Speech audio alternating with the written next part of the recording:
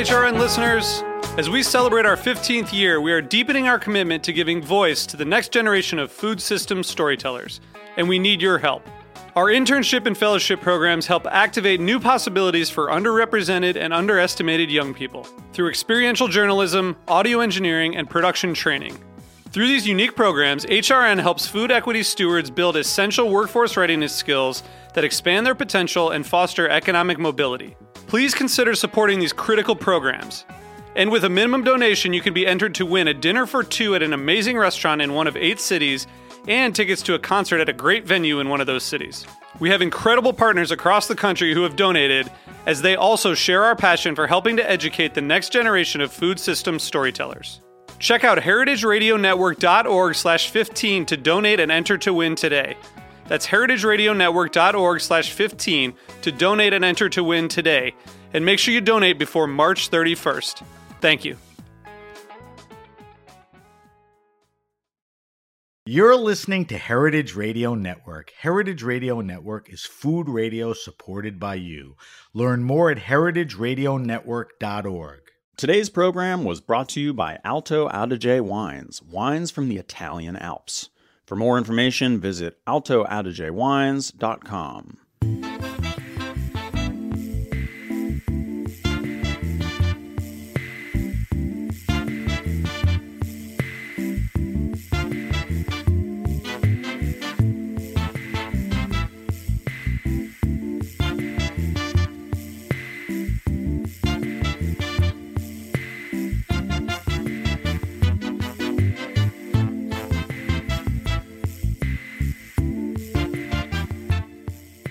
Welcome to the Grape Nation, your weekly wine journey.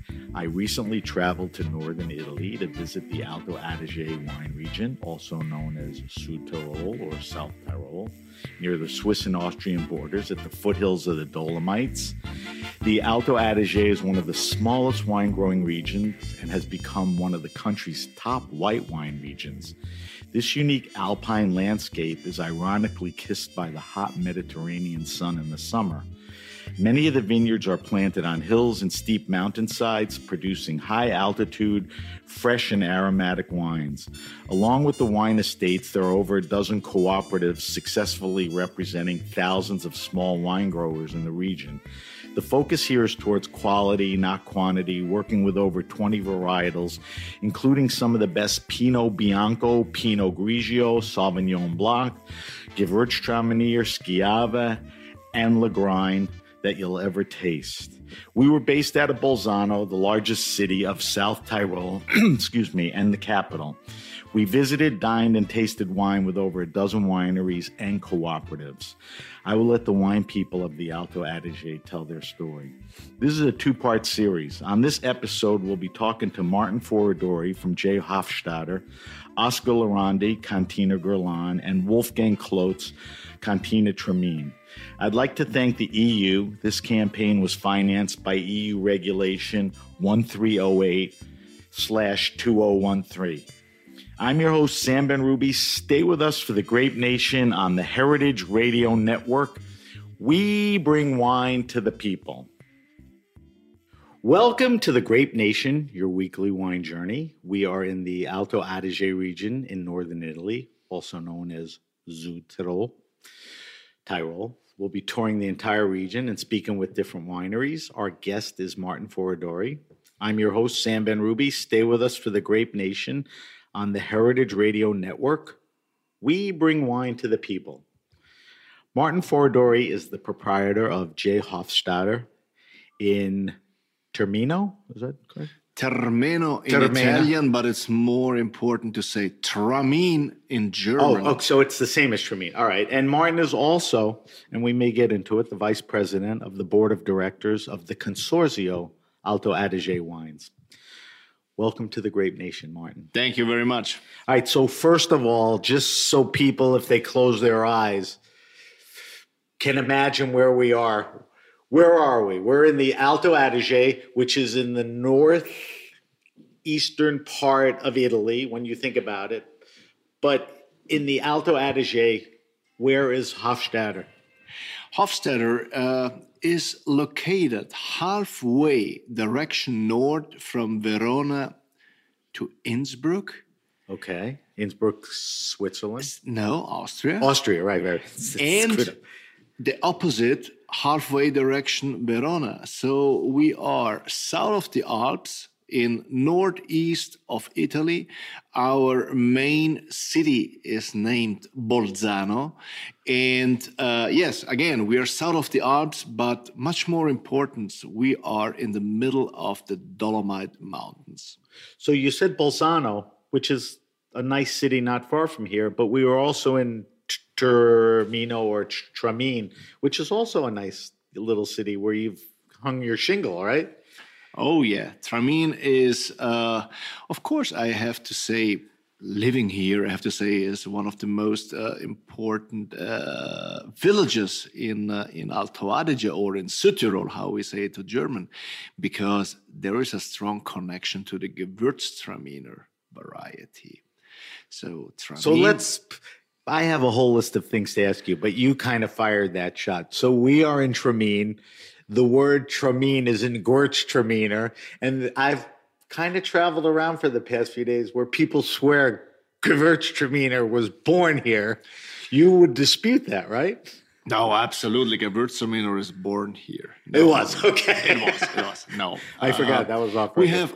I have to say that we have to be that honest. That today we have to admit that the hometown or the origin of the Gewürztraminer variety is not out of the village Tramin, but that what we can say is that the name Tramin of the Gewürztraminer variety is coming out of here. And Right. it's a fact. That's fair. Yeah, it's a fact that this variety feels very good here in Alto Adige, and especially in this village. And we're going to talk about your wines in a few minutes, of which Gewürztraminer is, certainly a specialty. To give our listeners a little context, you are part, and right now you're the patriarch of a multi-generational family that has a long history in this region. Give me a little background. I mean, we could technically do a whole show on the history because it's that rich, but just, give me a chronological line. So, I'm the fourth generation of the Hofstadter winery. Obviously, the founder of the winery of the estate was Joseph Hofstadter. Second generation was my grandmother and my grandfather, Konrad and Louise Oberhofer. And Louise was the niece of Joseph Hofstadter. Because I think you said to me, what was it? Your great grandparents didn't have kids, right? Or They didn't have kids, Right. exactly. So Maria was the aunt of my grandmother Louise, and out of this marriage, one daughter. This was my mother Siglinde. And now it starts to get very complicated because the Hofstadter winery is located in the western part of the Adige Valley. The Adige is the main river of Alto Adige, who separates the southern valley in Alto Adige. And Hofstadter is on the west. My father, or the family of my father, had vineyards on the east part of the valley, and now we are on the third generation. This was Paolo Foradori, which was unfortunately my father. Unfortunately, I'm sorry. Unfortunately, because he passed Right. away. It's He not 'cause passed he was your exactly. father, right. But he was a big influence on you. Absolutely. And this is the main reason because still today we are the only family-owned property or vineyard or estate in Alto Adige who owns vineyard on the east, on the west of this beautiful Adige Valley. So Hofstadter originally is on the west. The vineyards who brought my father in are on the east, and now we are in the happy position to have vineyards in completely different territories. They are very close, but climatically and from the soil, they are in completely different places. So let me address that because I think one of the reasons I'm here is I think the wines are amazing. I think they're underappreciated or undercovered. There are a lot of people in the United States that know about them, but there's that many more that don't. And, I believe in them. There's a very interesting setup in the Alto Adige, this cooperative consortium thing. There's a dozen cooperatives that represent about 70% of the wine production. You don't fall into that. I mean, I don't know how we title you independent, your own, and you make your own wines, not in a cooperative, under your own name. We just talked about the generational, aspect of the family. So tell me about the winery. Before I talk about the winery, let me explain this mix of different producers here in Alto Adige. First of all, we have to say that Alto Adige, generally speaking, is a very small region. So the whole production of Alto Adige is less than 1% of the whole Italian production. And give me that hectare-wise. It's 5,600 hectares, the total viticulture in Alto Adige. What is like Tuscany for perspective? Oh my God, I have no idea how much Tuscany is. Over 50,000? Maybe a little bit less. Okay, maybe a little bit less. But 5, 7, 8 times. Again, Alto Adige is less than 1% of the whole Italian production. So we are somehow nobodies here. And if you split that down, an average property of a viticulture here in Alto Adige is less than a hectare. So the average property is, to say it in other words, less than 2 acres. Right, acre-wise. Exactly. So a hectare is a little more than 2 acres. Exactly. But the owners here are even less than a hectare. Yes, exactly. So the average is 2 acres of one viticulture in Alto Adige. And that's the reason, because on the beginning of the 19th century, this was the age when most of the cooperatives were founded here in Alto Adige, was that all these small, little, tiny producers decided to get together and make their own business. So today, 70% of the vineyard surface of Alto Adige is managed by co-op. 25% approximately is managed by wineries like my winery, Hofstetter. What means that? We have our own production, we have our own vineyards, but we also buy grapes from farmers from the village where the winery is based, and also from the surrounding villages. And then, last but not least, we have approximately 5% of independent little wine growers who make wine out of their vineyards and, of course, sell it. Which we'll get into that a little. Before we get into that, I don't want to get by the fact, because you and I have spent a lot of time off air talking about this. You are on the board of directors of the consorzio. There's a consorzio for the Alto Adige wines, and you have devoted and donated your time to that. Of course, what do you do? But my first question really is, do you think the wines of the Alto Adige are getting the recognition they deserve? Now, I'll answer the first part of that question. This is a great tourism area. This is a loyal wine market. So a lot of the consumption is here. But the quality of the wines are so good. Do you feel they're getting the exposure, recognition, and even the distribution beyond? Is that even important? Or, whoever you sell a wine to is a sold wine? That's a very difficult question. Thank God we have, I don't know how many millions of tourists here in our region who, of course, drink a lot of our wines. And that's good. On the other side, we are a small area, which is so small that we are probably around the globus, around the world, not recognized as an area because we don't have that quantity of bottles to sell. So, to say this in other words, we have no critic mass of wine to spread out in the world to be recognized as an area. So we are an area for specialists.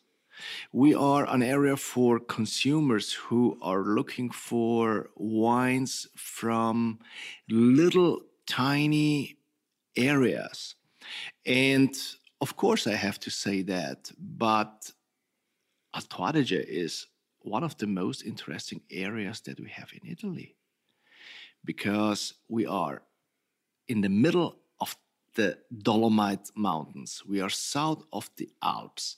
Our vineyards are surrounded by huge and high mountains, who of course influence our wines.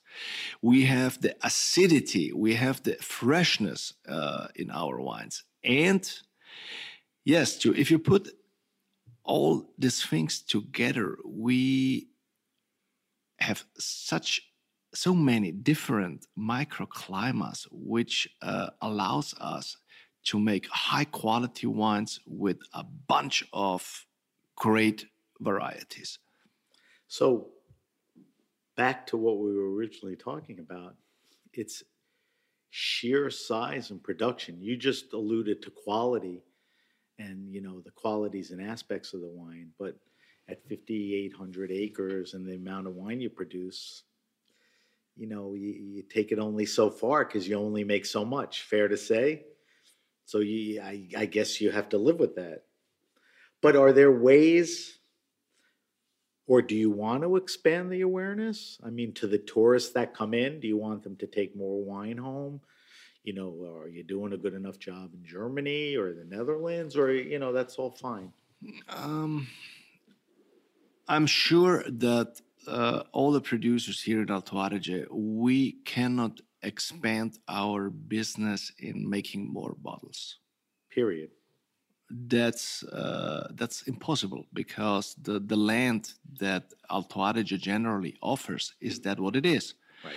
And it's already covered or with vines or in the flatter part of the valley with apple trees. So that's it. Right, a lot of apple trees. And the only escape to be recognized even more that we are right now is to increase our quality. And I can proudly announce now that recently we got the seal of approval from the Ministry of Agriculture from Rome for our zonation in Alto Adige. Let me explain the zonation.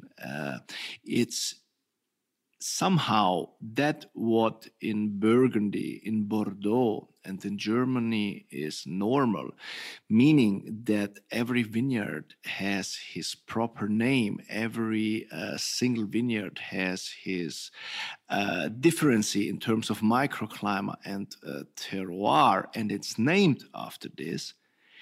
This is something that in future we will have in Alto Adige too. Is that like in the United States? Would you compare that to like an AVA or not exactly? It's somehow an AVA. But different because it's a different situation. We go a little bit more in detail. So an AVA in the United States is comparable here in Alto Adige like the appellation, the DOC appellation Alto Adige. And the zonation is a specific piece of land, a specific piece of a geographic area into this AVA. And varietals, or a designated amount of varietals, or no? Now it starts to get complicated. Oh, boy. It starts to get complicated because I already explained that we have many different microclimates here and different exposure in Alto Adige. This is also the reason because we have 20 plus varieties here. Because, believe it or not, the microclimate, the soil is changing from one hill to the other. So this somehow we are forced to work with many different varieties. But that's what we did in our zonation is that according to our decade of experience with certain microclimates, we defined the varieties which we allow to plant in future in this single zonation. So this means that from 20 plus variety in the new zonations, the viticultors are allowed to plant a maximum of 5 different varieties. But let me explain this better. This doesn't mean that those 5 varieties are the same in every zonation in Alto Adige.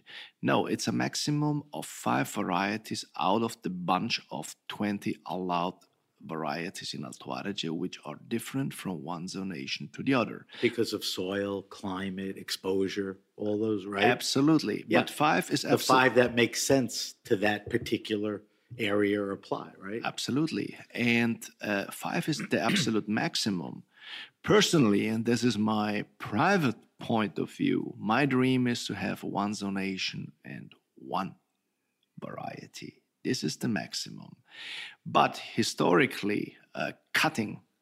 Wait, so you're saying if you determine an area, a zonation, that one zonation would concentrate or commit to one varietal. Exactly. So Pinot Noir in an area where Pinot Noir would thrive, that would be the zonation. That would make you the happiest. Exactly. That's like my dream. That sounds like the purest way to do it. I'm not sure it's the most realistic, but politically, of course, it's not the most realistic because somehow we have to deal with the past. Right. But cutting down the possibilities from 20 plus varieties down to 5, this is a big step in the direction future for me. So even that in Alto Adige we have an incredible high quality of the wine still today, allowing in the single zonation not to work only with a bunch of grape varieties will increase the quality, I don't know how, multiple times. Of course, this doesn't happen from today to tomorrow. Right. This will be the work of the minimum next 30 years. That's if people commit to going in that direction. I mean, do you feel that the commitment is there? Yes. Okay. That's the only way, as I was explaining before, how Alto Adige can even more be recognized internationally. So being on the consortio, you sense that people are understanding that and buying into it? That in time, we're talking about not tomorrow, but in time, that's the direction? One of the reasons because we did this zonation officially was that in the last 20 years we had more and more labels with specific geographic names on it, and so it's moving in that direction. Yes, exactly. Right. But with the zonation, we didn't invent the wheel. We didn't invent the warm or the hot. You want to make the it hot better. water. We only took something that was completely normal north of the Alps, which was completely normal in France, which was normal in Austria and in Germany, for example, and with Piemonte, who did recently a specific zonation too, we were one of the areas who did a step in this direction. And as I can judge, there are many other Italian wine regions who are following this direction to doing their zonations too. That's good.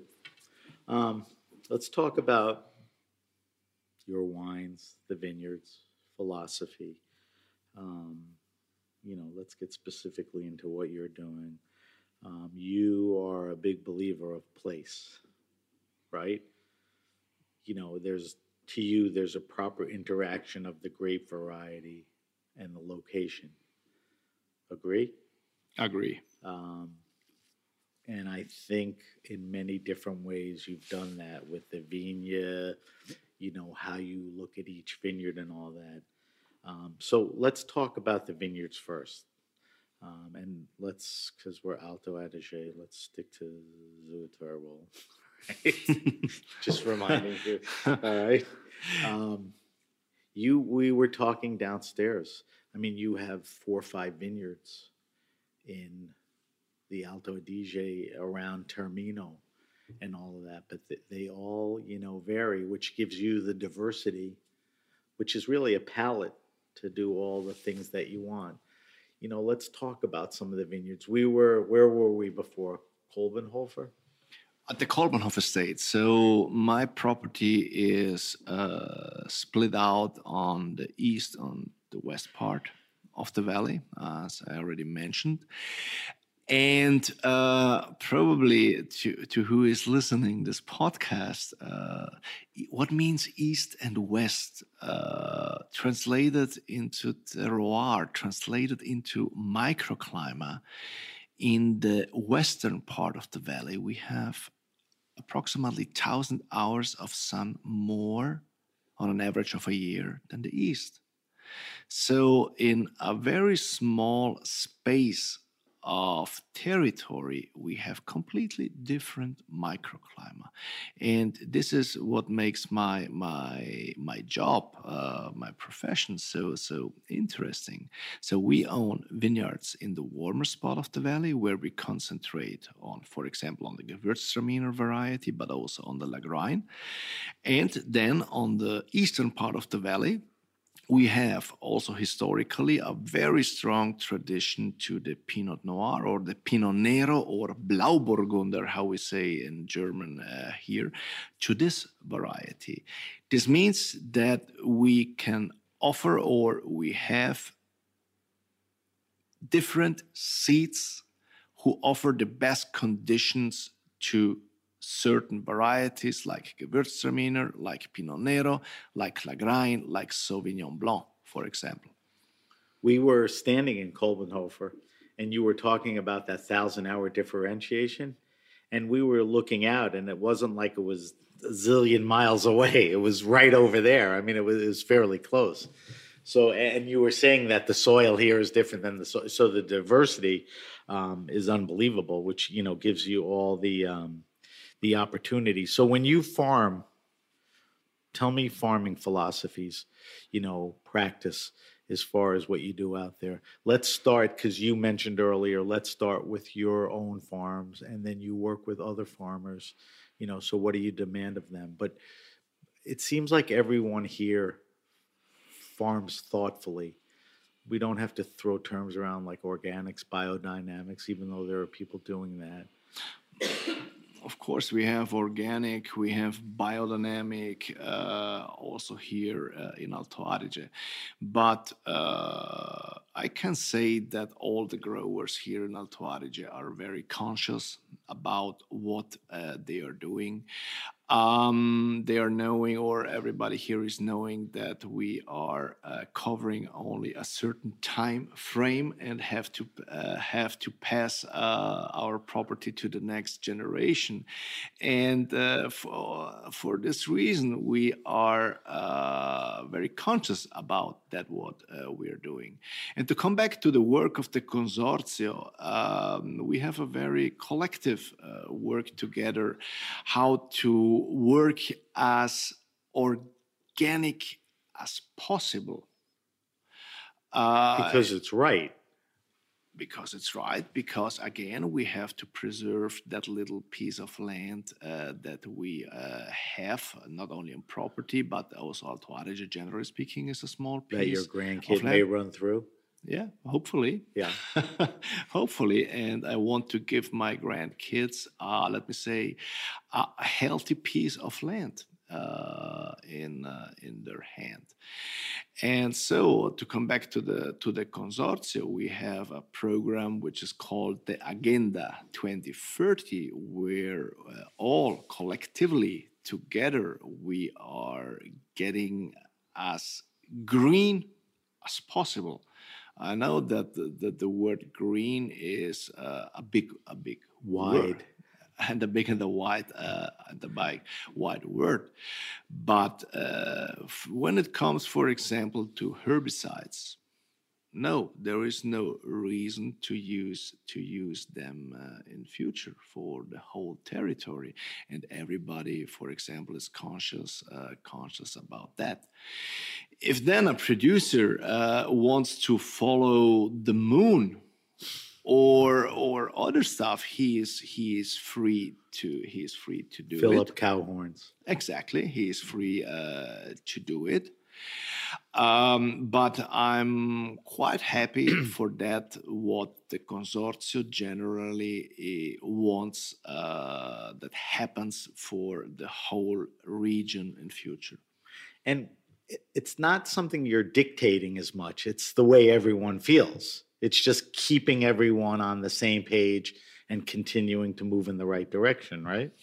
There are certain programs when it comes for the pricing of the grapes, for example, that certain producers are giving an extra money to their growers if they don't use herbicides. Incentivize them. Exactly, for example.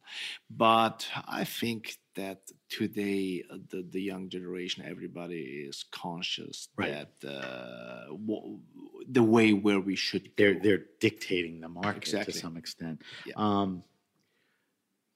So we talked about farming. For you, do those practices translate into the cellar? You know, as far the best wines are made out in the vineyard, but when you get to the cellar, I mean, would you say you're a low interventionist? Is that the right question, or No. But I'm repeating only that what probably thousands and thousands of wine growers said before me. which is The miracle happens in the vineyard. That's why I set it up that way. Exactly. And So there not- isn't and not much you want the or have cellar. to do. In the cellar, an enologist just can somehow destroy what he gets from the field. So our philosophy here, together also with my enologist Marcus, who is 20 plus years, who works for me in the winery, is less you do, better it is. I like to hear that. Or to say it in more American English words, minimum intervention winemaking. That's a popular way to put it, but Yeah. it's legit, so that's fine. It's nice to hear that. Let's talk about the wines. You know, I had the pleasure of tasting through, Jesus, more than a half a dozen wines with you. You make multi-levels of wines. Is it 3? I'm not sure. Along with your whites, you know, you focus on reds. I mean, I would say you are a Pinot Noir specialist. So you make a classic line of wines, which are more accessible. Would you say the next level is selection and then Vigna? I mean, tell me, you know, about the wines that you're making and the palate that it gives you. Probably compared to the size of my estate, of my wineries, I have probably the smallest range of wines. Range of varietals? No, Within the varietals. You're right. Range of varietals. Okay. I love to go into details. So I have 20 different labels, but out of these 20 labels, right now I have 4 Pinots. I have 4 selections of Gewürztraminer. I have 3 selections of Lagrein. So that's more than 50, that's 60% of the 20 selections focusing on 3 varietals, is what you're saying. And I love to go into details. You talked about the term viña before. Viña means the vineyard or the parcel, translated from the Italian. So It's a designate. Exactly. To that parcel. Yes, exactly. Yeah. And which is unusual for Alto Adige because of all the co-ops and small hectare landowners, right? I would say that's unusual, not common for Italy too, even if the Vigna classification is an Italian law. Right.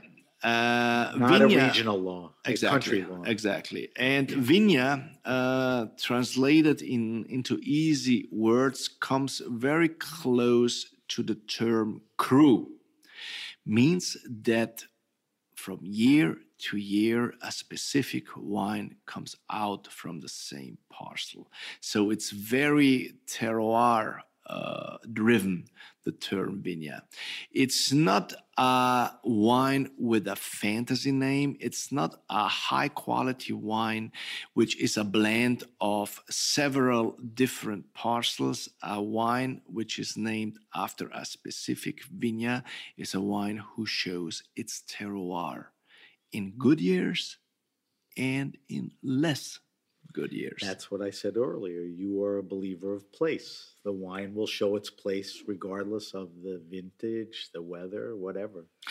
I was mentioned earlier this day that the best picture, the best paint, what I have in my house is the mapping of the Burgundy parcels. Right. That brings it to the point. It's crazy. I love Burgundy, of course, as a Pinot Noir somehow driven wineries. I go there multiple times a year, and it's always so exciting to taste Pinots from different parcels. Even they are there touching any each other. correlations, or it's just 2 different worlds? Absolutely two different worlds, but tasting the same variety out from 2 parcels which are connected by a border, and having 2 different different types of wine in the glass, that's exciting. And that's what I want to transmit, or that's what I am doing with my Vigna selection out of the same property. This means same property, but separately vinification of the single parcels. And if you sit down with multiple vintages, same parcel, different vintages, you're able to, assess the wine through the vintage and everything because it's the same place, which I think is terrific. You make about 9 plus Vigna selections? At the moment, I do the Vigna Kolbenhof, which is the Gewürztraminer, the Vigna Steinrafler de Lagrein, the Oberkerschbaum Vigna Sauvignon, then the Vigna Sant'Urbano and Vigna Roccolo, both Pinot, and then I do the Vigna San Michele for the Pinot Bianco and the Vigna Pirchstadt for the Gewürztraminer. I can proudly announce that if everything goes in the way how I expected, in 2025 I can present 2 other vignas out from the variety Pinot Noir, out from the estate Bartenau. So with the Vigna Sant'Urbano and the Vigna Roccolo, I will have 2 other separately vinified vignas of Pinot Noir. That's exciting. So I think I count that puts it up to 10. So that's something to look forward to, but also the other vineyards are something to look for. All right, Martin, we have to wrap up. You and I are having too much fun. Last thing, I'm asking everyone this. What makes the wines of Alto Adige so special? Ha! Alto Adige, I keep saying Adige. Let me answer in that way. We are 4-dimension wine growing area. First dimension is east and on the west side of the valley vineyards. The second dimension is the different altitudes. We start to grow vineyards at 200 meters over the sea level, and we go up at 1,000 and plus meters over the sea level. There is a soil difference between east and west. That's the third dimension. And the fourth dimension is even on the same side of the valley, depending where the hill is facing, we have a different microclimate. This makes Alto Adige so unique. Which is, so you're talking diversity, as we mentioned, in not the largest area in 5,800 hectares. I mean, it's very interesting. I want to remind you that at lunch I asked you the same question and you answered it with 2 words, freshness and acidity. I am happy that you, which you will still agree to, but I'm happy that you expanded on it because there are not a lot of places in such a small area that show that diversity. And thank God the winemakers express that, right?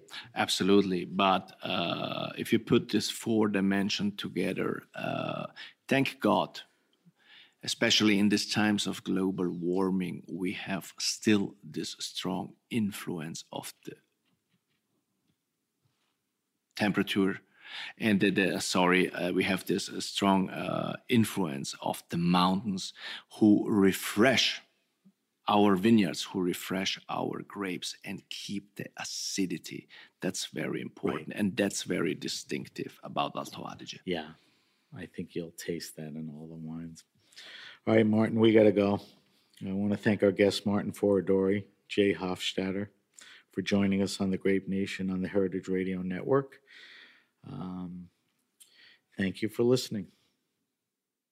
Welcome to the Grape Nation, your weekly wine journey. We are in the Alto Adige region in northern Italy, also known as Südtirol. We'll be touring the entire region and speaking with different wineries. Our guest is Oscar Lorandi from Cantina Guerlain. I'm your host, Sam Ben-Ruby. Stay with us for the Grape Nation on the Heritage Radio Network. We bring wine to the people. Oscar Lorandi is the chairman of Cantina Guerlain, a cooperative of winemakers. Is it the Ultra Adige Bassa Atesina region? That's a great pronunciation. Okay. In Alto Adige. Yeah. All right. So, Oscar, welcome to the Grape Nation. Yeah. Hi. Thank you for sitting down with us. Yeah. So we're at Cantina Guerlain, which is a cooperative. Yeah. You are the chairman. Yeah. So before you tell me a little about the cantina, tell me a little about you. About me. Yeah. Yeah. I mean, you got here, what, 2-3 years ago? Yeah. At first, I would like to thank you for having me here. Thank you for having me. Yeah. And compliments for your great pronunciation. Thank you. In the intro. I was looking in the mirror. Great. Everything was perfect. Yeah. Now, it's a pleasure having you here at Cantina Guerlain and that you give us this opportunity. That's great. So my name is Oscar Lorandi, and I'm the current president of the Cantina Guerlain. But I have been working in the Cantina since 2008. At Guerlain? At Guerlain, okay. Yes, since 2008, yeah. That's a while. Yeah, and when I started there, I was the sales manager and market manager. Then after a couple of years, I was appointed as a chairman. And since 2021, I was appointed president of the Cantina Guerlain. Yeah. Okay. So, So, we've spoken to winemakers, we've spoken to salespeople. Yeah. We've roamed the property and talked to all the tasting rooms. Yeah. What's the role of the chairman? The role of the chairman, that's. Would it be easier? Yeah. To maybe for you to describe what a co-op in the Alto Adige is. Yeah. So, and then you oversee that because there's more moving parts than just the winery. That's exactly, yes. I mean, the co-ops in the Alto Adige, they have a great history back in the days. I mean, the first co-ops, they have been founded approximately in the mid of the 18th century. We have approximately 5,300 wine growers. So it's there. So you have members or whatever you call them that are basically a little more than a hectare per owner. Exactly. And the co-op gives them the opportunity. Exactly. All right. So you have to oversee everything, obviously. I have to see, yes, over everything. And that's a great job because you can go with your own, I mean, you have some goals, you know? Right. And you have some visions. And this part, you have to combine it with your team who's working in the winery. So let's talk about the team for a second. Yeah. There's many people, but there's a hand. There's your winemaker. There's sales. Yeah, I think you know. Tell me the key roles that you're interacting with. Exactly. I mean, the president is very important, but I think that the most important person in the winery or in the co-op is the winemaker. You know? Because the winemaker is not just that he's making the wines. He has the relationship with every single wine grower. You know? Him more than anyone? So he's the touch point. He's the touch to point. all your members. He's the touch point. And it's not easy to handle, for example, our co-op, we run about 200 hectares, 220 hectares, and we have 200 members. So it's a lot of personalities. Yeah, you have to, personalities, yes. Right. And to keep everything together and to go everybody to the same direction, it's not that easy. So and that falls more on him as far as it falls more on him and in my position as well. Well, it's a teamwork, you know. Right. It's a teamwork. Yes. Right. The cantina. Sets up guidelines. That you and the winemaker obviously are involved with, that the members have to follow, conform to. Yes, conform. They have to, Right. Yeah. So let's talk about that.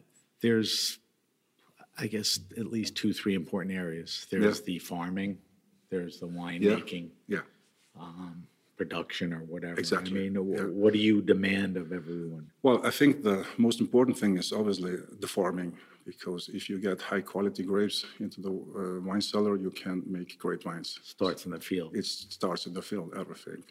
And I think that in the past 10, 20 years, there is a great revolution about that, because there is a new generation.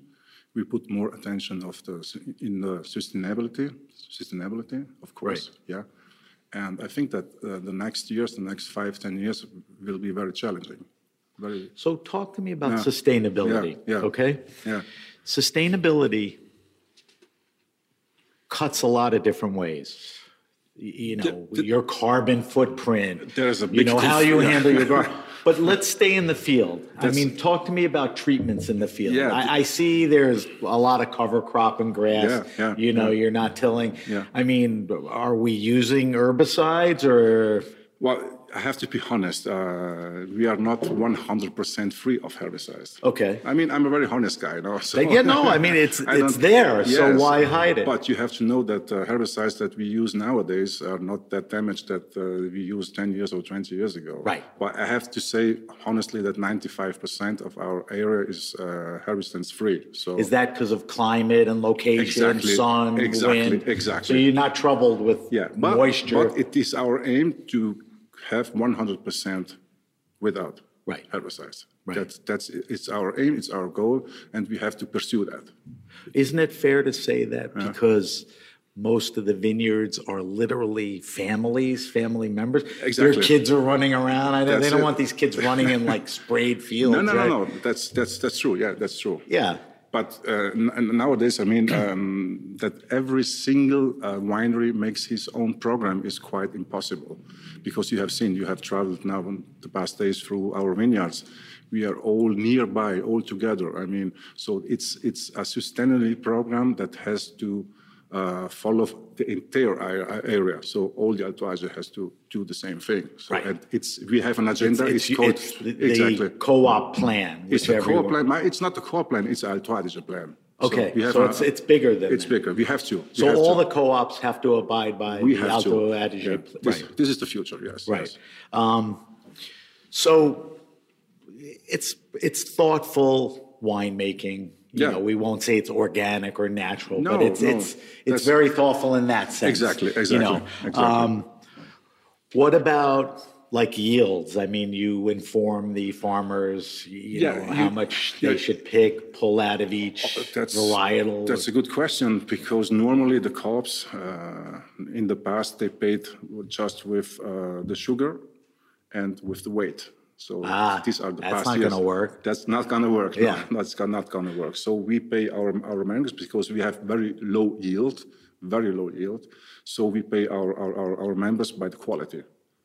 And obviously for us, it was a big investment at the beginning, because if you ask for a lower yield, you have to sell a little bit more, not cheaper, what's the opposite? Expensive. Expensive, exactly. Right, so he is rewarded for the quality, not just the volume. Exactly, right. exactly. Right, so you encourage. Yes, but it's not just our thinking, it's the thinking of the entire area of the Alto Adige. Yes. Right, yeah. Right, which I think is pretty consistent. Yeah. Now, what about when we move into the cellar? Cellar practices are low intervention. I mean, low intervention. You're basically doing it in the field like we discussed. Exactly. And now you're just making wine. You're not manipulating the wine. No, obviously no. Right. If you drink a wine of our production, you have no head. So. Right. Because the members are so spread out, I mean, is there any input from them about winemaking style, or they basically yield all the responsibility? No. I think that you have to know that to grow with quality and to give some enthusiasm to our wine growers, we have to take them as well into the winery. Not just when they bring us the grapes, but our winemaker use normally once a year, twice a year, not with every member, obviously, but there is a small group where he makes the wine tastings from the different crews, from the different production zones, etc., etc. So they see how their intervention in the wine field, the result. It gets them exactly aware or involved. Exactly. And we start this many years ago, about 10, 15 years ago, to involve them more with us, with the work. So they have more participation too. Right, which is what it's all about. Yeah, it's all about, we were talking offline before how you're pretty lucky. Your winemaker's been here 17 years. Yeah, and when you talk about relationships with the growers, and, you know, I mean, that has a lot to do with what? Consistency, relationships. Tell me how important that is. Well, you have to know, our winemaker, his name is Gerhard Kofler. He's indigenous. He's from the village of There's of actually roots growing out of his feet into the ground. And he's not a typical winemaker, because... In what sense? That you can't see him from April till June. You can't see him in the winery. He's outside in the field every day, and he's just... Because that's where the good wine is made. Exactly. So, He has his quote, and he starts in the 7:30 in the morning and runs all the 220 hectares. And that's the most important thing, Right. That's the most important thing, because we do not want to work with some, outside wine grower assistant. Well, that and exactly. Even if he decides to retire one day, you have to start with a new guy with new relationships. Yes. Well, we have a good team. Staff. We have a good staff. We have a good staff. Yeah. Crew. That's good to hear that. Yeah. Is that typical? I mean, the winemakers at the other co-ops, do they have the kind of time? Yeah. A lot of the winemakers have been around. There are some changes, but I think all the co-ops that have success in the past years, if you look into their organization, you find out that the wine grower is there, the winemaker is there since 15, 20, 25 years. Okay. Yes, because every winemaker has his own stylistic, has his own thinking, his own philosophy. Yeah? If a new guy comes in, he may look to change. And if you have a lot of changes, change is hard.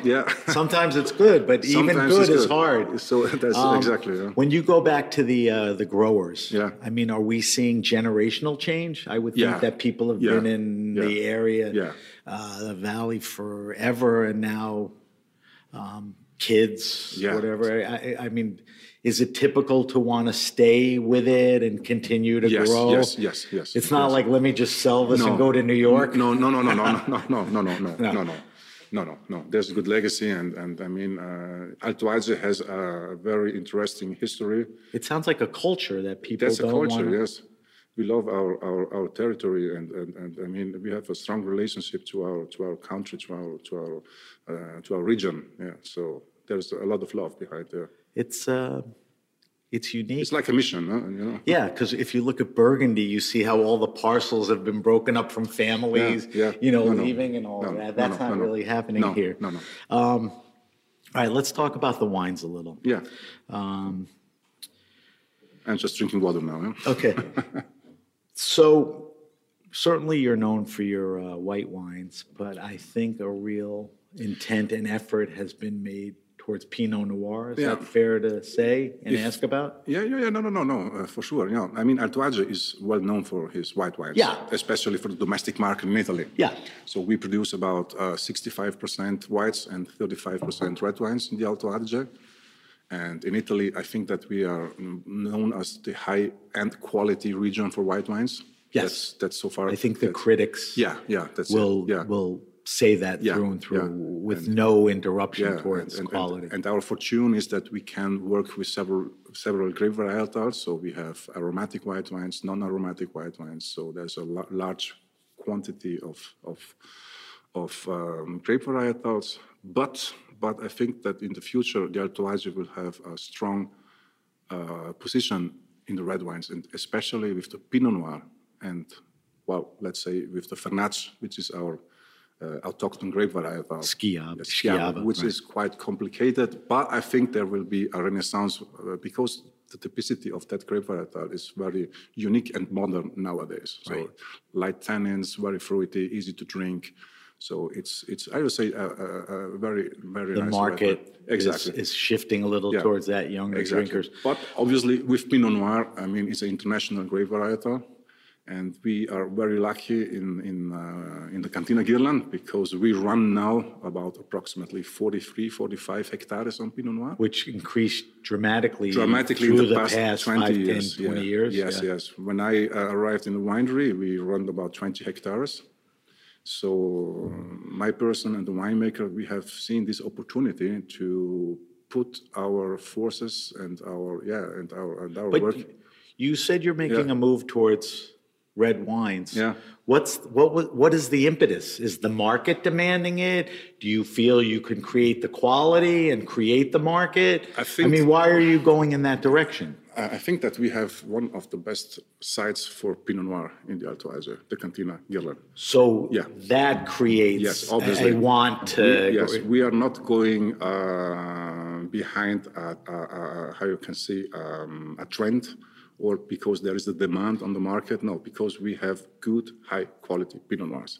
And we see our force there, we see our potentiality there. For example, there is another great grape varietal in Alto Adige, which is called Lagrein. Right. But Lagrein. Yes, quite difficult. Lagrein, exactly. Yeah. That's a lighter one. Exactly. But where we have our vineyards, it's not ideal for Lagrein.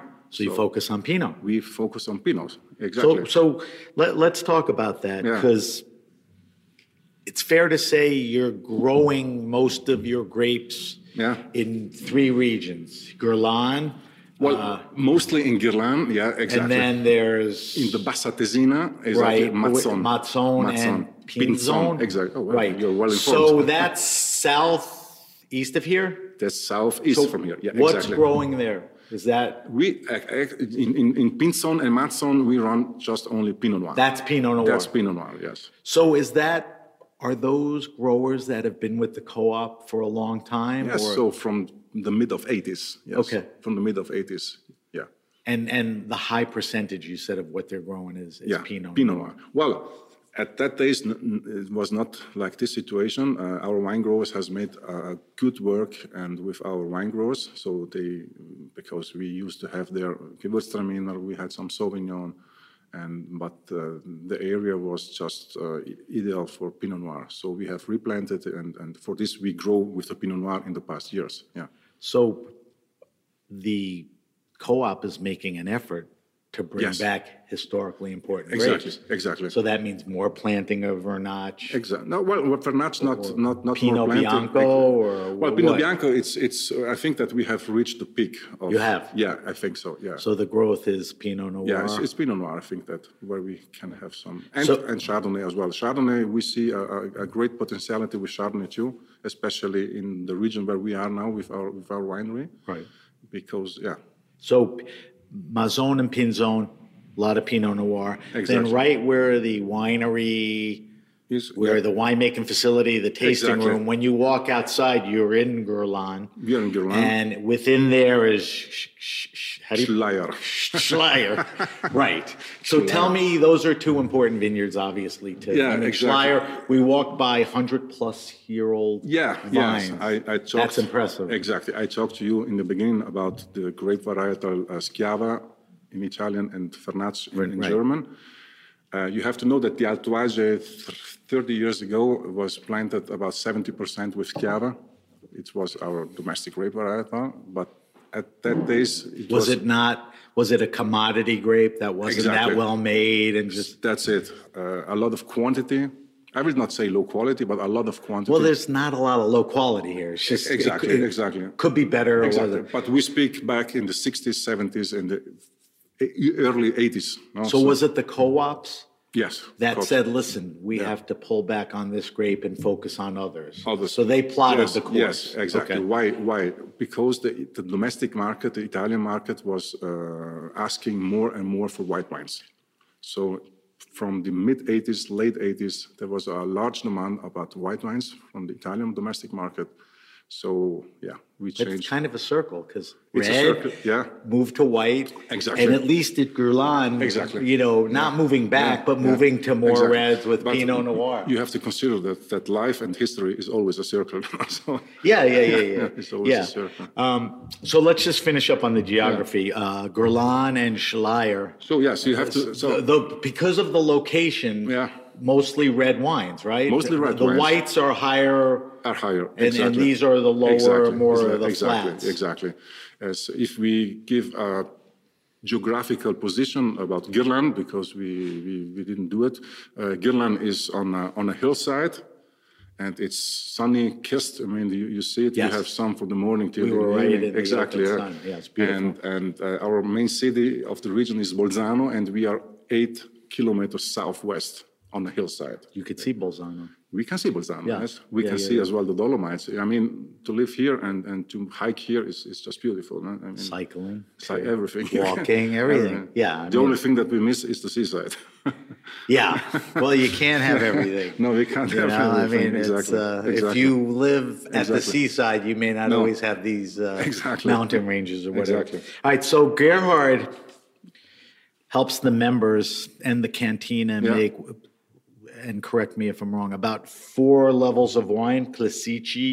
The Classici, which Classici. is our entrance level wines. Exactly. Right, which is, so let's go through each one. So Classici is Well, with- all the varietals. Well, we only work with varietals that suit well with our Right, terroir. which I didn't Exactly. mention earlier. I mean, Yeah. where other wineries, co-ops are dealing with a dozen plus grapes, you're focusing on, We are focusing on 5 Five. grapes, 3 whites, which are Sauvignon, Chardonnay, and Pinot Bianco. Right. And 2 reds, Schiava, Vernatsch, and right, Pinot Noir. which exactly. is a bit unusual because everyone, you know, you open everyone's book and there's literally a dozen plus varietals. It's a tough path. It's a tough work because you are not the owner of the cooperative. So we are not the owner, me and the winemaker. So we have to convince our members. That's what cooperative means. But exactly. But I tell them anytime and every time when we have meetings that my aim is to give to the winery a very clear profile.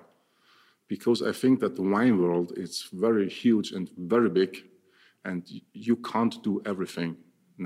You have to specialize. You have to be honest with yourself. What are our Well, you strength points. focused it We have to focus it. to probably Exactly. one of the smaller Because groups, you have to consider, which is fine. We have a very strong domestic market. We sell about 70% of our wines that we produce. We sell it in Italy and 30% abroad. I want to talk to you about that when we finish talking about yes, it. but just to give you an idea, no, when we go outside, our brand ambassadors, our sales managers, they have to focus.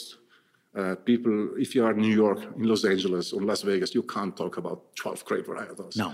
They say, come on, boy, come on a point. I mean, But give me just- your fellow friendly other cantinas do that, but that's their choice. Yeah, exactly. But know. you have to focus. I mean, So the classici, Classici are our entrance level wines. right? So you're making more of them, and Yeah. it's a more mass-produced wine. It's Not a- saying yeah, that in a negative yeah, way. No. It's always a high quality wine. I mean, they are And with the best price point, right? exactly. The vinification is very simple. It's just stainless steel tanks, so they are easy to drink. They are everyday use wines, fresh, clean, with nice aromas. I mean, yeah. Right. It's always going to be a Yeah, good wine. very Then you suitable. move Yeah. along to Vignetti. Then we have the Vignetti, which are wines where the winemaker has made the choice of single vineyards, where we have lesser yields in comparison. So are they bottled as single vineyard? Pardon me? The bottles have Yeah. the vineyard on it. No, No, because they you're have- dealing with multiple. Exactly, He's exactly. picking the best single vineyard. Exactly, right, exactly, blended. exactly. So he's picking. He's going above the classici. Exactly. And doing that. All right, and then We have the Flora, Flora, which is which is a step above the Vignetti, so lesser yields as well. And, Okay. And the making of the wines is a bit different. So he uses more wood barrels, 12 hectoliter barrels, 40 hectoliter barrels. These are some reserves wine in it. Exactly. selection out in the field and Selection out in the wine field making. and you know how he winemaking, did exactly. the barrels, like Exactly, you said. exactly. You know, better quality. And then you sort of created your own crew line. Yeah, Solisti. which we call solisti, yes, because solisti in English we can say are single persons or single individuals, and these are our, I would say, best labels, but are the labels that have make the winery great or interesting. You know, they have their own personality, but it's like a basketball team. You know? There are 5 labels, and you have 5 good players, but to have a good team, you have to. So Solisti is the best players as a team turning out. Exactly. It's not a single vineyard, one no. guy. But Gerhard is really looking at what's the best of the Exactly, best. And exactly. is Solisti produced every year? It's not like, Well, does it ever skip because of quality? Not or- every year. For example, our crew of Pinot Noir called Vignaganger, which is a single Right, crew in we Mazzon. tasted it earlier. Exactly. 2013 was not produced because the You were quality- not satisfied. No, we had some hail damage, and so I mean we picked up the grapes, but with the hail damage, the wine was a bit just too dry and was not that good to fill it and say, okay, we are convinced about that. So no, there you have to have a high quality, and you must be sure that this is the best. So that's a good segue into what I want to ask you. When you know you're consciously making high quality Yeah. wines the best, you know, you're fairly treating your cooperative members. Yeah. You know, you're doing all the Yeah. right practices and all of that. Don't you want these wines to reach a further net? You know, you told me 70% of them are in the market. I mean, Yeah. I don't know if you want to or you can or it's cost, but the wines are so good. Don't you want people in New York and Chicago, Florida restaurants? No. I mean, yeah. Is that a marketing economics thing or? But you Because have- I would sit here and say, you know what, Yeah. I'm not going to get into it with him because the wines are not that good, but these wines are that good. Yeah.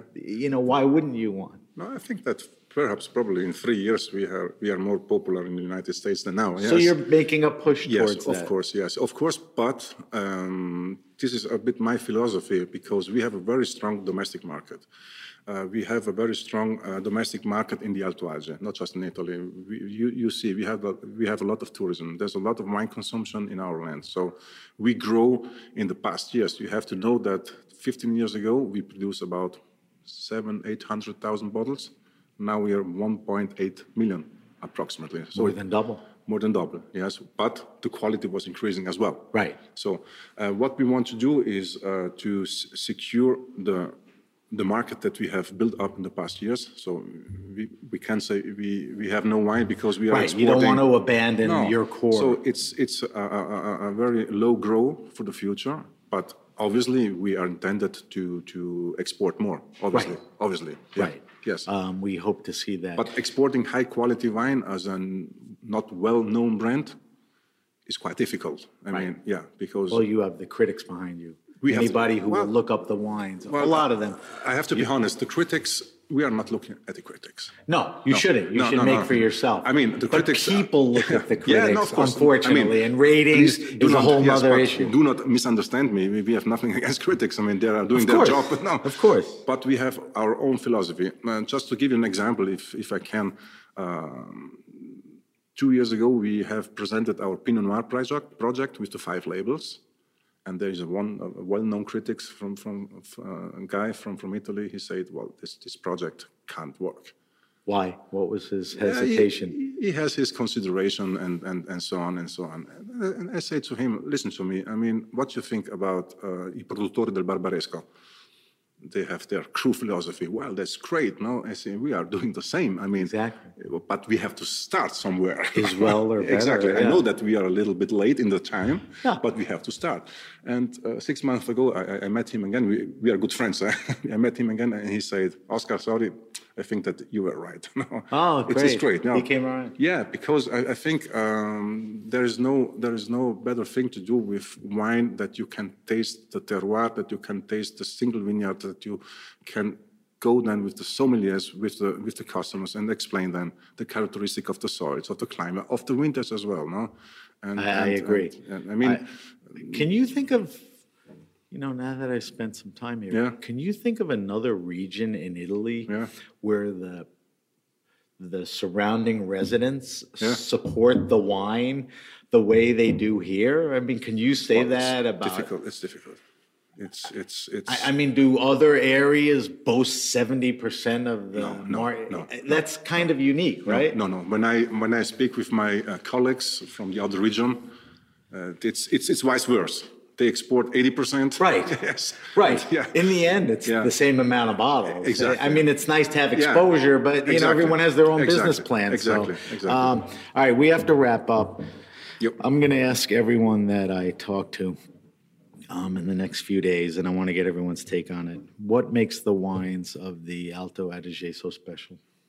Your perspective. Should I be honest? Yeah. I have to. Don't be too long either. This is an elevator pitch. I think the actual situation that we have in the Alto Adige is a great situation. I mean, in the past 20, 30 years, we had some pioneers that that had opened a path, a very important path. And I think that the stylistic are a little bit more different now, no? Right, And so yes, I you're think starting to it's a see start, things yes, happen. yes. That's an interesting point of view. I thank you for that. All right, we have to wrap up. Yep. I want to thank our guest, Oscar Lorandi. Oscar oversees everything here at Cantina Guerlain, a cooperative. So hopefully you understand a little more about what cooperatives are doing in the region and a little more about Guerlain. Thank you again, Oscar, for joining us on the Grape Nation on the Heritage Radio Network. Yeah, thanks very much for having me, and I hope that my English was fair enough. It was great. Thank Okay, you. see ya. Today's program was brought to you by Alto Adige wines, wines from the Italian Alps. In the northeast corner of Italy, Alto Adige is one of the country's smallest wine-producing regions, yet one of its most multifaceted. Shaped by the Alps and Dolomites to the north, and Mediterranean influences from the south, Alto Adige produces an extraordinary range of top-quality wines from more than 20 different grape varieties, and wine growers tend vineyards at elevations ranging from 600 to 3,300 feet above sea level. Considered Italy's leading white wine region, look for Pinot Bianco, Sauvignon, Gewürztraminer, and Pinot Grigio. Don't miss out on indigenous reds like Schiava, also called Grenache, and Lagrein, as well as Pinot Noir. For more information, visit www.altoadigewines.com. Campaign financed by EU Regulation 1308/2013. Welcome to the Grape Nation, your weekly wine journey. We are in the Alto Adige region in northern Italy, also known as Südtirol. We'll be touring the entire region and speaking with different wineries. Our guest is Wolfgang Klotz from Cantina Tremin. I'm your host, Sam Ben-Ruby. Stay with us for the Grape Nation on the Heritage Radio Network. We bring wine to the people. Wolfgang Klotz is the Director of Sales and Marketing for Cantina Tremin. Tremin, how do you say it? We say Tramin. Tremin, okay. So welcome to the Grape Nation, Wolfgang. Thank you, Sam, for welcoming me. And Thanks for sitting down. I'm looking forward to talking to you. So first of all, I know we are at Gumphof, but when we're at Cantina Tremin, tell me where we are in the region. In the region of Alto Adige, we are in the pretty south part of Alto Adige. Okay. And like an hour and a half north of Verona. That's it. Closer to Verona than Milan? Closer to Verona than Milan, yes. Milan, yeah. Okay. All right, so give me a little history of the cantina. I know that things happened in the 70s. Was there a merger or, walk me through. Yeah, the history... don't take forever, I'm begging you. But give me the chronology. The history started much earlier, and there was also a reason why it started as a cooperative. And just one fact that Alto Adige has only 5,000 hectares of vineyards, but it's very fractionated in the ownerships. There are 5,000 wine growers. So there's a lot of small wine growers selling the grapes, or it was like that times ago, and just a few companies buying the grapes. So the grape pricing was very, very bad. So the cooperatives basically started by necessity. By necessity, with the hope to earn a little bit more and to see a future in viticulture. The whole thing was also pushed back in the times from the Austrian government in the general agricultural world. And so in our case, it was the paragist of the village of Tramin. Right. And he was the forcing power to start this cooperative. So you need to imagine there was a small group of growers. They decided, instead of selling the grapes, to invest in a building, in a winery, to invest together, and to hire a winemaker and to do their own wines and How sell their many own wines. growers was that at that point? We don't exactly know how much, but there were like a handful or two. Right. So A small group. 8, 5, 10, 15, 20, 30. Exactly. It was very small. Yeah. Okay. And obviously the parishes, they also own some vineyards. They also took part of this project. He, by the way, was also part of the parliament of Vienna. So he was an influential guy. He was an influential Well guy. connected. Well connected. Yeah. And so this whole thing started more than 100 years ago. And then we had like 80, 90 years of a classical cooperative winemaking way. So like cooperatives are stereotypically known. Right. Easy wines, bulk wines, and that's what we did up to the 70s, 80s. And then this change happened in Alto Adige in general, and so it happened also in our winery. The flip from predominant red to moving towards white. To moving back to whites, Right. and from first of all from quantity towards quality to understand the potential of the area. With the new generation of the winemakers, so also in Cantina Tremin, a new winemaker came in, Willi Stürz, he's still the winemaker there. How long is that? 30 years? 30 years ago. And that's when what we know today about Cantina Tremin basically has a history of 30 years. So here's what I'm trying to figure out. I think there's a very unique situation here because the amount of the co-ops, the success of them. But I think of Burgundy, where else are there so many growers in such small plots?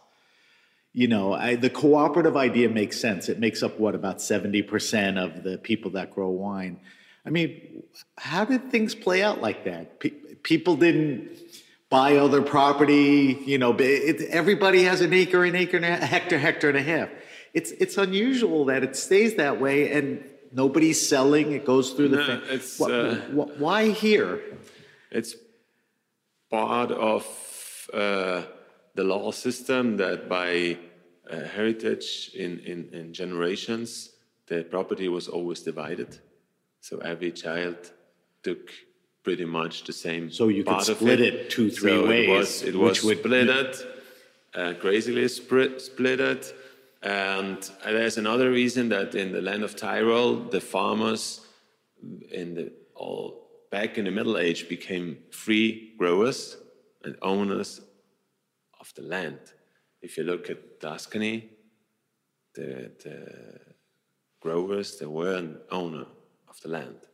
Right. They kind of rented it, right?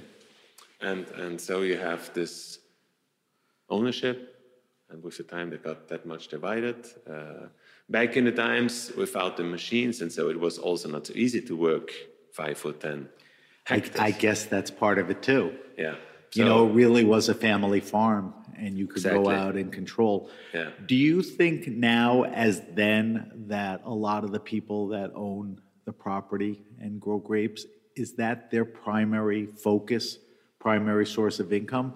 Or are they doing the vineyard and own a business or do something else? I mean, there are some. When you look around your co-op, it mostly? No, mostly are growers.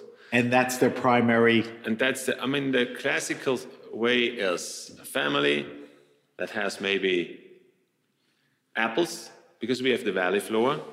And the valley floor, we don't have any grapes. So a lot of your vineyard owners are also apple growers, exactly. Right? Yeah. Right. So when you have to look at the bigger picture there, we're talking grapes and the co-op, but the owner. In all my research, I think the best co-ops in the world are in Italy, and pretty much at this level are here. Right? When you think about, we talked off air, Produttori di Barbaresco, another well-known co-op, but that's one. Here you have about a dozen? Yeah. I don't know if the best are here, but what's for sure there's only area. Let's evaluate what makes the best. All do it on a high level of quality. That's what I mean. Yeah. That's so a high level and quality is among the best in that sense. And there is also one point of how can I say, luck. In life you need also that. Yeah. And maybe we are a little bit closer. Living in the mountains, we are not that open-minded sometimes. And so the next question was, in general, why is everyone so successful? The cantinas have flourished, for some of these are 100 years old. The hectares are still spread amongst the owners, hectare and a half each. Is that the formula that makes it so successful? You have small owners who take pride? Having small owners for sure can be a great advantage if it's handled in a proper way. Why the cooperatives are doing well, there's one important point for me, what's very often gets forgotten is that being a little bit closed and everybody focused on his own thing, we kept the cooperatives small. So every village basically has their own because it was not good, or how can I say, nobody wants to go with the next. Well, the proximity. Yeah. You don't want to drive over, the valley. And everyone is proud of what they have. So we haven't seen this huge concentration of mergers like we've seen in most other places. Right. Where the focus was efficiency, a cost reduction, and you got this huge cooperatives with thousands of hectares. Here, the cooperatives are small, and being small, we really can focus on quality, and we don't need to handle millions and millions of bottles. We really have a small production that can be branded very well and can be sold in the up-tiered market. Do you think part of the success, you're talking about an owner that lives on the property, maybe their kids are running through the vines, most of the harvesting is by hand, right? Is that true? That's true. It's also necessary because with the steep vineyards here, Right. with the small parcels, there's no really possibility to do machine But even harvest. the flat, the family is walking out and doing it by hand. The majority of the growers, what type of farming practices are they following? Do you have guidelines? Do you mandate certain things, whether it's herbicides or... It's a very complex system, but we have a protocol where everything is defined, what can be used, what cannot be used, when it can be used, within which time frame. And it's a very severe, it's much, much more severe than viticulture or viticulture law allows to do. Right. So we have our own rules. The growers have to follow them. The growers get I won't say controlled, but paired with the knowledge of an agronomist. And the agronomist, he takes... That's provided by the co-op. That's provided by the co-op. So they get expertise for being a member. Absolutely. And they get also ratings during the year, how they do the single working parts during the year. And with that rating, where the vineyard is located, how the grapes look like on the end of the year, and with a severe control of the yield. And that will tie into what they're paid? That will tie into what they're paid. You can evaluate. Exactly. Again, it's very complex. To keep it simple, the better the quality of the grapes for the cooperative is, the higher is the income for the owner, what's the grower. And that falls on the winemaker, who basically is out in the field, literally, talking to all the co-op members and assessing, this is a high-quality vineyard, this will go into our, upper level wine. Exactly.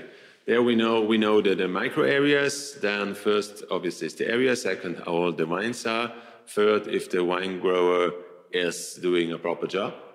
And then with that plot, it's not about the grower, it's about the plot. Right. Can be part of that selection wine. And a very important difference on that quality level, we take the risk of the quantity. So even, like example, in harvest period, the wine grower says, let's wait another week before harvest. The grower says, there's bad weather coming in. I risk 30% of my production. And the winemaker said, for those wines, we very often are on the borderline between on the risk. And sometimes you are above. And then obviously the grower will lose 30% of his production. What's a lot for them, sure. But what's part of the game for the winery to get at that point of quality. And so the winery says, okay, we take the risk, we pay you the whole quantity on the price of the quality. But they want the quality that they need. Yeah, exactly. Right. So you're not forcing, but you're figuring out the best mix of what's important for the winemaker, how to compensate. Yeah. The vineyards around, where is it, Termino? Is there a huge diversity of exposures, types of soils, elevations within all the members? Are we talking every possible situation? All the soils that we could name, it's not similar for everyone. It varies a lot. It varies a lot. For Alto Adige, still we have quite a common soil type in that area, because we're only along the mountain chain on left and right hand side of the valley. And so we have, obviously, exposition, altitude is a big point. Right, but all those vary. All those vary, and all this it started 30 years ago to focus on quality. First of all, it was just to give you an idea, we had almost 80% of the vineyards, there was Chiava grape, and now it's 7%. So all the difference so more than 70% of our vineyards, probably 80, have been replanted in the last decades. So 80%, 80% was Schiava. Not up until that long ago, right? 70s, 80s? Yeah. I mean, we're not talking like 50, 100 years ago. Are the newer varietals planted more thoughtfully? Because obviously Schiava was planted anywhere if it was 80%. So now I would think the winemaker or maybe the grower would say Pinot Bianco would be better here, or I'm higher up, I'll stick with the whites. The big difference was, and one of the main reasons why replanting was to plant the right variety on the right place. For success, quality, right? Absolutely. That's the first issue. It's not about we need Chardonnay or now we need... Right. If Chardonnay won't grow well here, we're not putting it there. Yeah. And that's the winemaker decision, yeah. But so I guess the 70s and 80s was a huge transitional period for the growers because they either pulled up a lot or grafted, changed a lot of Schiava to white. It was... That must have been a tough period for... It was a very tough period. Obviously, we started with a small group, more people open to new things, and we were very lucky that the Italian market didn't know the Alto Adige white wines. So pretty much every grape that was transformed in wine was sold right away to the Italian market because they took this crisp and fresh white wines with open hands. And that was very important in the way that who was following this direction of quality production could be paid better than the others. Right. So the incentive, even though it took time for the vines to mature and bear fruit or whatever. Let's talk about Gewürztraminer. You can't say Gewürztraminer without saying Tramine. Yeah. And you are Cantina Tramine. So although you work with at least a dozen varietals, within the co-op and all that, and your growers, how important is that grape? I mean, I know it's connection and image, but... I mean, it's, Alto Adige up to the middle age was 3/4 white wine production. Schiava came afterwards. Schiava came also with the modern viticulture. So it was white Schiava back to white? It was white. And then they planted Schiava and then... Back to white. Jesus. Schiava was a variety that reacted very well on the modern viticulture, meaning quantities. So that's why it was a logical way to production. And so also in Tramine, with this long history of Gewürztraminer always was disappeared. So it was also a goal of... Wait, stop there for a second. I want to ask, so when the whites were initially around, was there a lot of Gewürz There was around a lot of Gewürz. So that was pulled up for the Schiava. Yeah. And then when you went back to white, was there a conscious effort to plant Gewürz, or does it go back to you plant the varietals in the best places?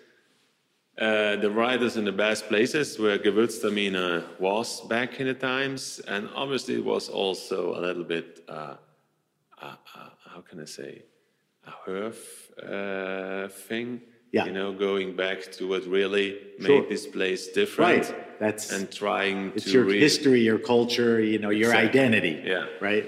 And trying to build up something what was risked to being disappeared.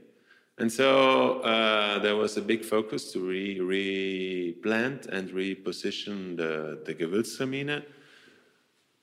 What's one of the oldest grape varieties in the world. And Tramine, the place of Tramine, very likely gave the variety the name, although it's very likely not from the place. Right. But there's no proof, as being so old, there's no proof where it really is native to. But once in the time, it came to Tramine, and from Tramine, it was brought out to the rest of Europe. and it took the name from there. That's enough history and connection to sort of own it, right? You could say, listen, this is ours. Here's some of the reasons why. I mean, for us, probably it's we are more happy, and it's even more important that the area really can produce unique Gewürztraminer, and it's one of the great places to plant and to produce Gewürztraminer in the world. When you look at the growers and you look at a map of where all the growers for, Traminas, the Cantina, is the Gewürz spread out all over, or is there a pocket or a region where there's, it's a little more dense? Gewürztraminer has a very specific need, and so it's very, very concentrated on a certain type of terroir. Gewürztraminer loves the sun, but needs cool nights. Gewürztraminer is low in acidity. Those are the identified areas. Yeah, and risks to lose the acidity. So it's a very sensible grape variety, and it really needs the perfect conditions to being balanced on the palate. Right. And it doesn't have the margins like other grape varieties. Right. You have to be a little more specific about everything. Or it works. Otherwise, you won't get the best representation of the grape. All right. So let's talk about the wines that are made in the Cantina. The members are part of the co-op. The winemaker works with them to grow the fruit and then determine where. So you have 3 ranges of wine, or how would you break it down? There's a classic range where you're able to take all your varietals.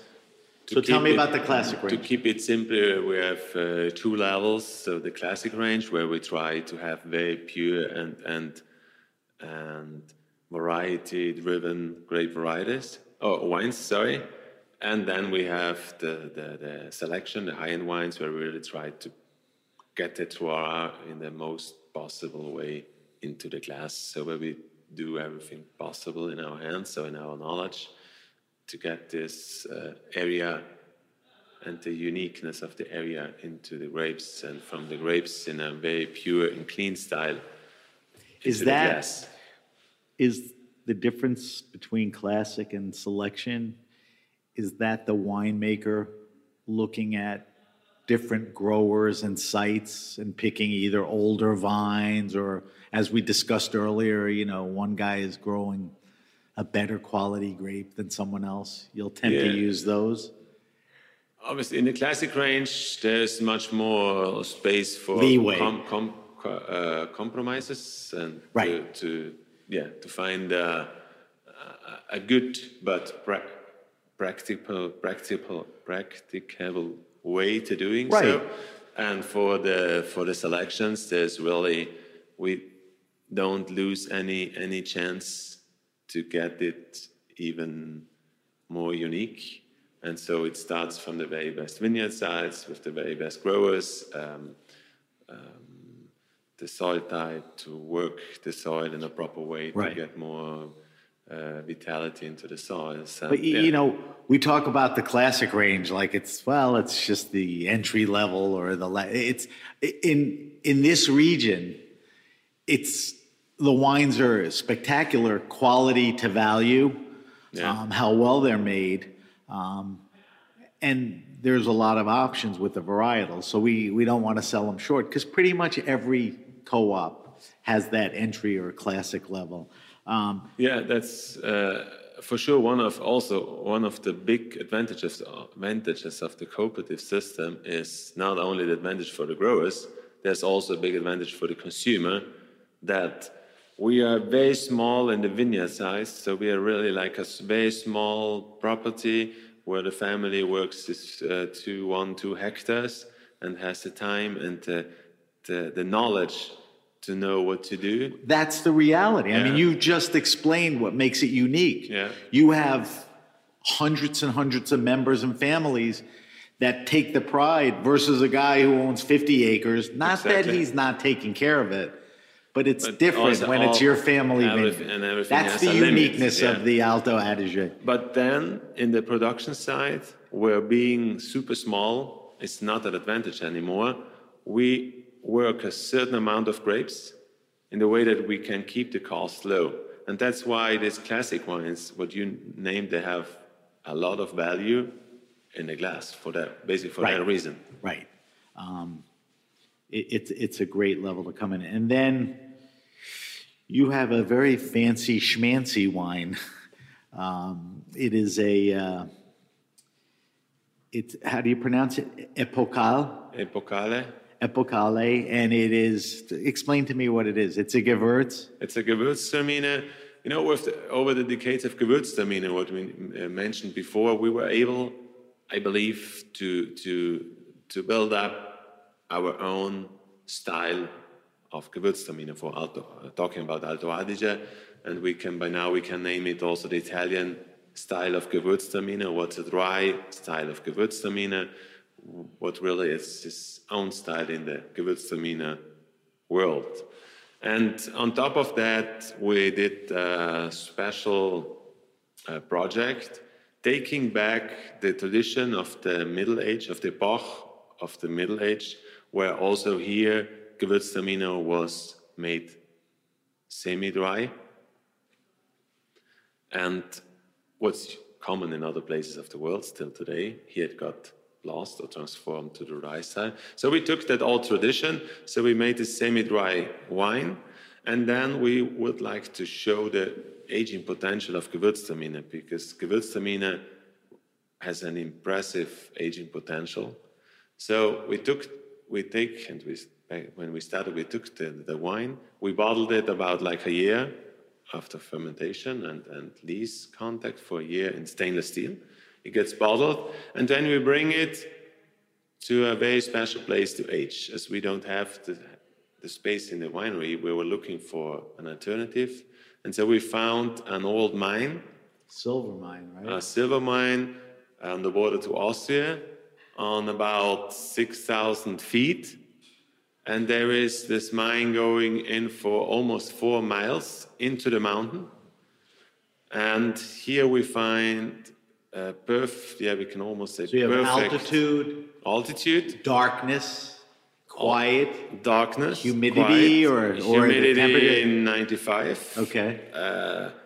Less oxygen for the altitude and being in the mine, and constant 11 degrees with no cost of energy. Naturally, right. No cost of energy for 6 to 7 years. And then we take this wine and sell it after that. And the time frame is very important for this wine, because when it's young, it really tastes sugary. In fact, after the first vintage, we went down with the residual sugar. What was a little mistake, but because the 6 years in those conditions kind of the sugar gets transformed in power, and the wine gets, and the balance was what's unique. So we find by the end a very important rich wine, but what has a beautiful elegance. And I tasted it yesterday. You tasted it yesterday, perfect. And when I tasted it, I didn't know what to expect. And the word elegant is the word. Because, I don't know if you expect a sweet wine or an aged wine, and Gewürz has its own characteristics. Yeah. So how much of, that is there? It's a beautiful, elegant wine. My druthers are that you don't make a lot of it, and it's expensive, but the expensive part doesn't bother me, because we know some great wines are never going to be cheap, and you see the time and effort that goes into it. I mean, the expensive, they are not so much bottles, and the expensive is a little bit out of our hands, because we don't sell it that high in price, actually, from the winery. Right.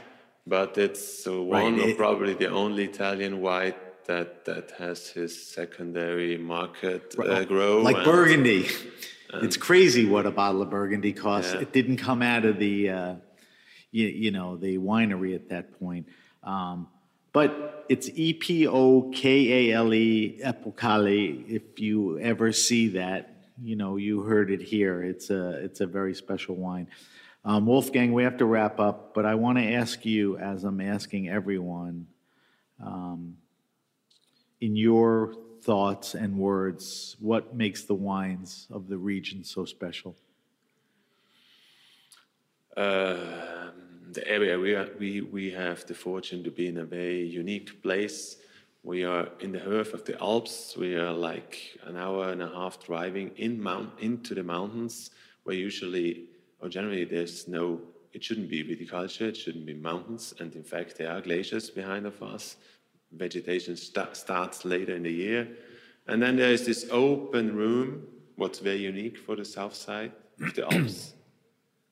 And in this open room, we find a valley, large valley, the only large valley of the Alps on the south side. We got 300 sunny days a year and still having the mountains behind. And that's what I believe you taste in the wines. You have powerful, ripe wines driven with a ripe fruit, but a good acidity, but not that super sharp acidity, but it's a soft acidity, a combination of sun and mountains and crisp wines, yeah. I mean, that's a great answer, because the initial way you answered the question was place. Here's the place we're at. And now that you understand the place, here's the wines that we make. And inevitably, it always comes to acidity, freshness, that preciseness. Yeah. So I think there's a lot of everyone I've spoken to, it always comes to the same thing, which is what makes this area unique. We got to wrap it up. I want to thank our guest, Wolfgang Klotz from Cantina Tremin, for joining us on the Grape Nation on the Heritage Radio Network. Thank you for your time, Wolfgang. Thank you, Sam, and enjoy your time here in Alto Adige. We're having a great time. Thanks. If you have a question, suggestion, wine happening, or event, hit me up at sam@thegrapenation.com. That's sam@thegrapenation.com. Subscribe to the Grape Nation podcast on Apple Podcasts, Stitcher, Spotify, or wherever you get your pods. Leave a review if you like the podcast. Follow us on Instagram at @SBenRuby and on Twitter @BenRuby. You can always use the hashtag The Grape Nation to find us on both. We are on Facebook @The Grape Nation.